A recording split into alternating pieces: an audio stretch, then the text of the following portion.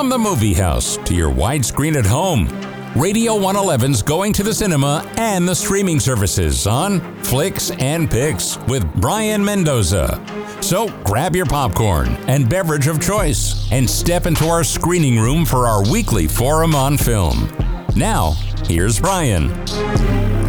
This week, Hulu has decided to go ahead and revive the Futurama series, a series that I adore so much, and I think it's just a great television series in general.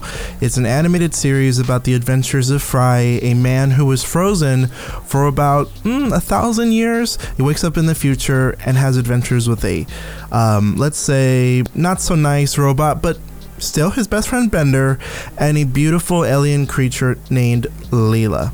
Now, this is a series that somebody's going to say, you had some inaccuracies there. I've seen Futurama, but I don't want to spoil anything for people who haven't seen Futurama. So if you think that my, let's say, description of Leela is a little off, it's because I don't want to spoil it too much. I got to leave some mystery, because part of the first 4 seasons is, where is Leela from? So just watch it.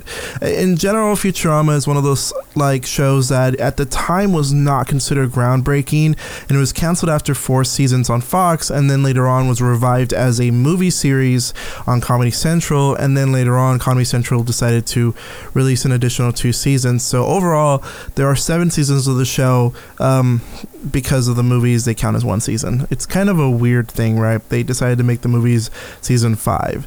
Kind of interesting, right? And the thing is that Futurama is one of those programs that now has gotten so much respect, because not only is its comedy super funny, but it's emotionally investing too. The program itself is famous for having a lot of emotionally gripping scenes, and yet still remaining one of the funniest programs of all time. It was created by Matt Groening, the same person who created The Simpsons, so it's understandable that a show within its first 8 seasons would still be really funny, considering The Simpsons' best time was the first 10 seasons.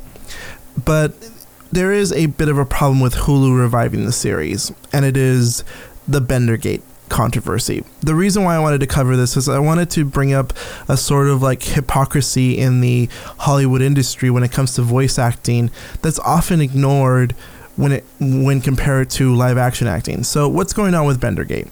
So John Bender Rodriguez, as the character is been called, or I don't know if the name John is before it, but we'll call him Bender. We'll do Bender. So Bender is a character who is a foul-mouthed robot who steals things. He robs his friends, drinks beer, and yet he is a lovable character. He is probably the best character the show has. Him, Leela, and Fry are the 3 main characters of the series, and they hold up the series together. So John DiMaggio voices Bender, and he is not returning to play Bender, which has caused a lot of controversy on the internet. The thing is that John DiMaggio is one of the most charismatic, hilarious, one-of-a-kind voice actors of all time.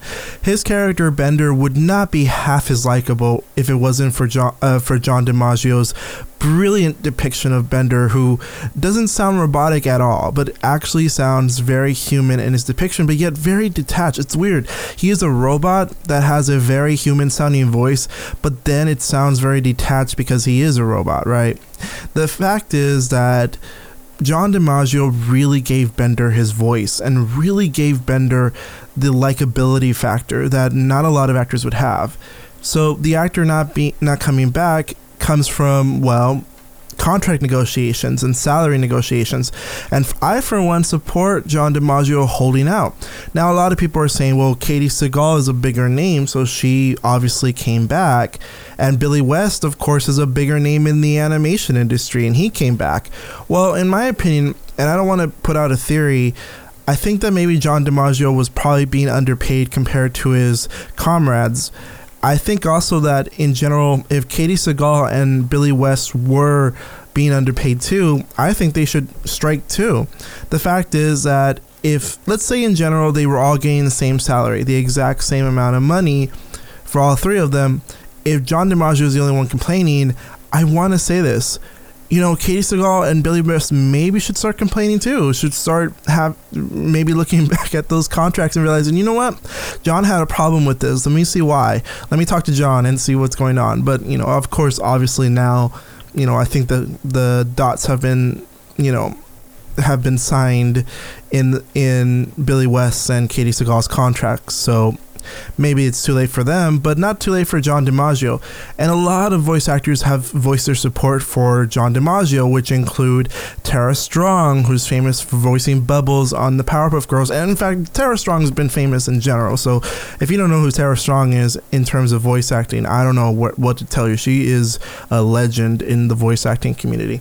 And then you also got Mark Hamill, who is just very versatile actor. You know him as Luke Skywalker in live action, but he is famous for playing the Joker in animation. And Mark Hamill is just, again, another legend in voice acting I gotta say that it's great to see the support for it. Even Mark Hamill went out of his way to say that he will never, ever, ever audition for Bender, because there is going to be a replacement for Bender according to Hulu and some sources, that they are now thinking about replacing him for now.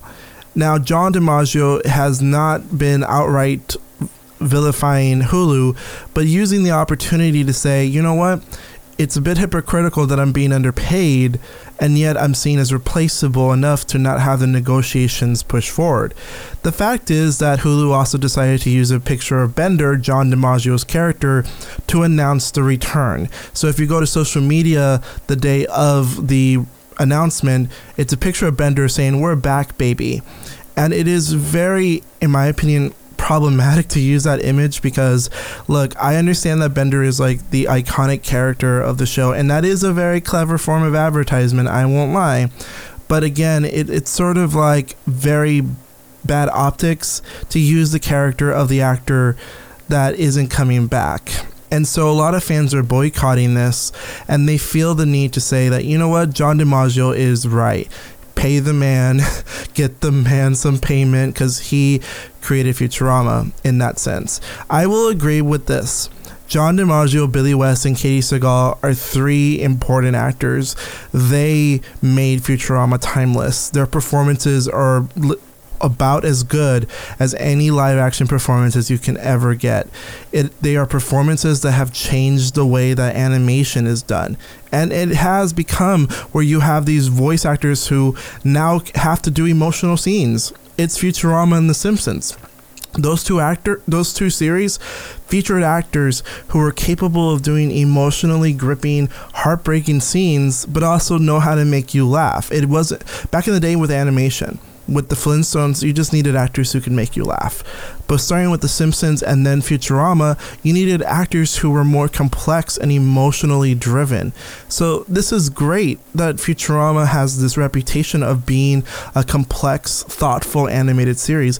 And the series itself was written by some of the most intelligent, educated folks in all of television. You'd think that something called Futurama would definitely not have intelligent writers. They do. Trust me, that show Downton Abbey or The Gilded Age, the shows that you think are quote-unquote made by intelligent people, they're not as intelligent or as educated as the folks who made Futurama. Trust me, because the people who made Futurama, they went to Ivy League schools, and they actually got a prize. They got a prize in mathematics for the math in Futurama. They actually legitimately won one. That's how powerful Futurama is for fans, and how much of a legacy the show has left. So for a character like Bender to not be on is a bit of a problematic situation.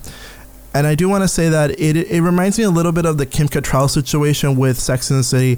Sex and the City recently came back with And Just Like That. I recently reviewed it.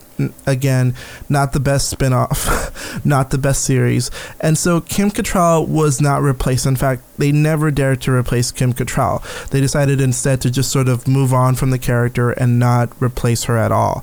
That's what they did, and yet that also caused some controversy because they thought, well, Kim Cattrall is just as needed as Cynthia Nixon, Sarah Jessica Parker, and Kristen Davis, and I agree with that. That's why that show wasn't as successful, because they made some mistakes.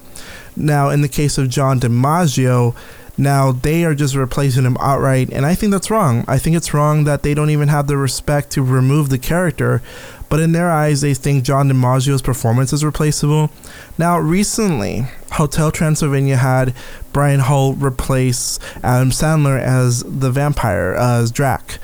I'm going to say this, Drac is nowhere near as compelling as a character as John DiMaggio is as Bender. So in the case of Adam Sandler, I'm not surprised and I'm not as angry, because in the case of Adam Sandler, man was paid enough, he left. But in the case of John DiMaggio, he will not have as many opportunities doing live action. So him not being underpaid is more of an issue of the industry, that the industry underpays animation focused actors as opposed to like live action actors. Like, you know, Adam Sandler could go and get a paycheck somewhere else, but in the case of John DiMaggio, this is his industry, and this is the most work he can. This is work to him. So for him, it's like, let me go and get paid for this, because this is I've been doing Bender for how many years, and now I gotta get paid what I deserve. And I think that that's valid, and I think that it's valid that that fans would be upset that he was being replaced, because just like Kim Cattrall, unlike Kim Cattrall, she is not being replaced. She's seen as unreplaceable. So why is John DiMaggio replaceable? And I don't buy into the argument that it's just a voice. No, because these actors have given their life and their passion for these voices. It's very, in my opinion, bad to undersell their contributions to the world of animation. And it's really sad that in the case of the Simpsons actors, they had to take a pay cut for the series to survive. And I think the Simpsons, at this point, I love the Simpsons, don't get me wrong, I still watch it. I think the Simpsons should seriously just, find its finale pretty quickly. I think The Simpsons should be on its way out, because let's be honest, if those actors have to be underpaid for that series to exist, I don't want to see that series anymore. Or go to a different network, go to Netflix, go to Disney Plus, start airing on Disney Plus, because then maybe now you could actually get some good ratings. Futurama is on Hulu, and nothing is going to be on Hulu now. Because you never know if this controversy sinks the show. I don't know if it's going to. I don't think so. But I'm just saying that you don't have to underpay voice actors for your show to survive. And Futurama is an example of a show where it needs its voice actors. It needs John DiMaggio. It needs Billy West and Katie Sagal. I'm going to be honest with you. If Katie Sagal and Billy West want to go on strike too, go ahead. It does not matter to me. The fact is that John DiMaggio is taking a stand, and I'm standing with him. He is a wonderful actor. He is a very nice person, and one of the few voice actors that I actually agree with politically, so maybe that too. But the fact is that John DiMaggio is making a very good point about how voice actors are not to be replaced, and they should not be seen as replaceable, and you don't need to underpay your actors for your series to survive. If your series can't survive paying your actors well, then maybe your series shouldn't come back. So again, this is a part 1 to this. I'm hoping to make a part 2 eventually, but we'll see how the situation plays out. I'll make a follow-up episode if John DiMaggio does not come back permanently, because he's still in negotiations. So good luck, John. Hopefully you get paid well.